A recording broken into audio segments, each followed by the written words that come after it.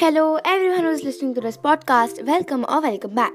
So, we had finished reading till 11 December, Saturday, and today we'll continue reading 12 December, Sunday, of the book Diary of a Wimpy Kid by Jeff Kinney.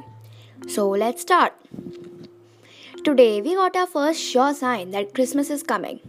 The Sears catalog came in the mail. Sears Wish Book. Every year when we get the Sears catalog, me and Manny fight over who gets the first crack at it.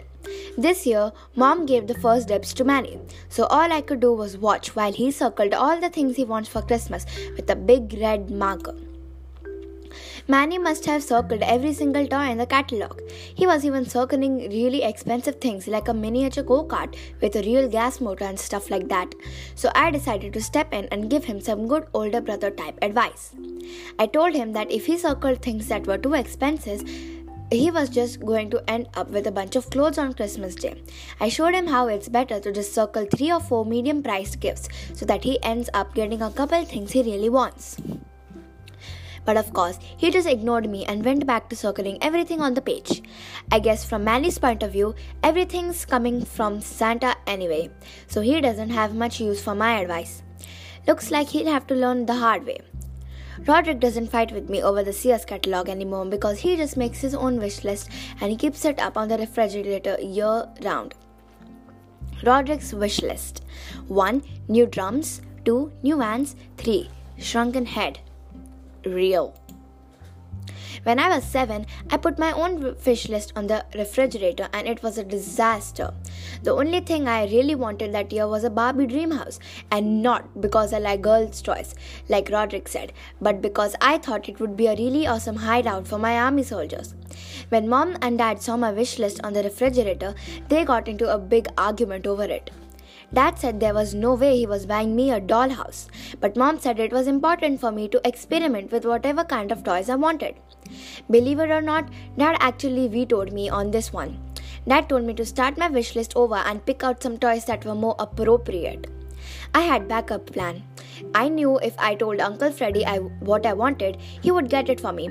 But on Christmas, when I opened Uncle Freddy's gift, it was not what I was expecting. He must have walked into the store and bought the first thing he saw that had the word Barbie on it. So if you ever see a picture of me holding a beach party Barbie, at least now you know the full story. Dad was not very happy about Uncle Freddy's gift. Dad told me I should give it away or get rid of it. I should have just done with what Dad said, but I kept it anyway. And Dad never would have found out if I didn't have an accident a couple months later that sent me into emergency room. Dad was not too thrilled when the doctor pulled a pink Barbie shoe out of my nose. And let me tell you that Roderick has never let me hear the end of that. Sorry. And let me tell you, Roderick has never let me hear the end of that. Monday, December 13th. My school day started off with a jolt. In homeroom, my name was announced over the loudspeaker for the second time in 2 weeks. Greg Heffley, please report to the Vice Principal's office immediately. Usually when I get called down to the Vice Principal's office, at least I know what I'm in trouble for. But today I had no clue what was going on, so I didn't even know what kind of mess I'm going to have to talk myself out of. I figured this might have to do something with the giant spitball fight that happened on the bus this morning. I'll admit that I joined in, but I'm not the guy who started it, and I wasn't going to take the heat alone. So by the time I got to Vice Principal Roy's office, I was ready to name names. It turns out, it wasn't about the spitball fight at all. Last week, the school had a contest where everyone had to make anti-smoking posters, and Vice Principal Roy just wanted to tell me that I won an honorable mention. I have to say, I was pretty relieved I wasn't in any trouble, but now I knew kind of worry. All I did for my poster was trace a picture from one of Roderick's rock albums and then put some words with it. I'm hoping the wrong people don't find out about my plagiarism because I don't need to be sued before I'm even in high school. Don't smoke or you'll look like me. Then there's a skeleton with one eye, no hair, little hairs, braces but no teeth, cracks in his skull, a really big head, and some stitches on his head. It's kind of like a zombie Frankenstein thingy. Anyway, the guy I lost to is named Charles Carney and he's in 8th grade. Charles won a free banana split at Baskin Robbins for getting first place. I guess Mr. Roy must have been impressed with his rhyming. Don't spoke, it's a joke. If I sound bitter, it's not because I lost. It's just that I always see Charles Canley hanging out by the back door of the school, and he must smoke a pack of cigarettes a day. Tuesday, December 14th. Today, Mr. Underwood, the phys ed teacher, made an announcement. He said the girls and the boys will be doing separate units for the rest of the month. The girls will be doing gymnastics and the boys will be doing wrestling. Now, if there's one thing the boys in my middle school are all into, it's professional wrestling. So everyone was wired after the announcement. Lunch comes right after gym, so the cafeteria was a total madhouse. I decided if I didn't want to get clotheslined by one of those fools, I'd better do my homework. So I rented a couple of wrestling video games to learn some moves. Then I practiced the moves with Rowley. There is one move called the camel clutch, where you put your knees on the other guy's back and pull his head backwards. They say if you do it right, the other guy will actually black out. Does this feel right? Yes, no, help! I wasn't actually starting to get the hang of it, and I would have gotten a whole lot better if Raleigh hadn't made up some lame excuse and gone home right when I was in the middle of learning how to do a proper pile driver. I think I might have found my talent with this wrestling thing. If things go well for me, maybe I'll invite Dad to one of my matches and I can erase any memory he has of that soccer photo in the local paper. That's my son. Actually, I'd better make sure I didn't do too well in gym. Preston Mudd, who just got named Athlete of the Month for being the best player during basketball unit, and they put his picture up in the hallway. P. Mudd, Athlete of the Month. It took people about 5 seconds to realize how P. Mudd sounded like when you said it out loud, and 5 more seconds after that to start giving Preston a hard time about it. P. Mudd, P. Mudd. Jerk. You'd think that if you won Athlete of the Month, you'll get a little respect, but not at our school.